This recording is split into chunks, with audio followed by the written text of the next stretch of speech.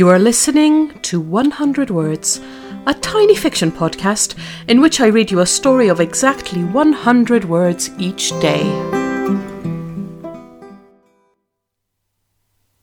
Episode 270. Chrysalis. She spent her childhood summers running wild outdoors, coming home late with dusty feet and hands full of treasures. Her parents gave her a little glass display case to keep all her findings safe.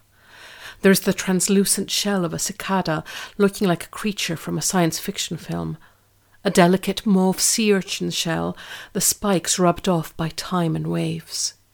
She hasn't added to it in decades, but today she found an empty moth chrysalis. With a delicious feeling of reliving a favourite moment, she opens the display case and places it gently beside the rest.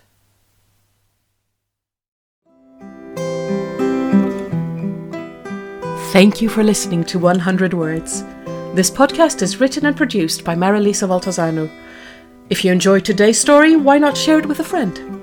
Don't forget to tune in tomorrow for another 100 Words. Goodbye.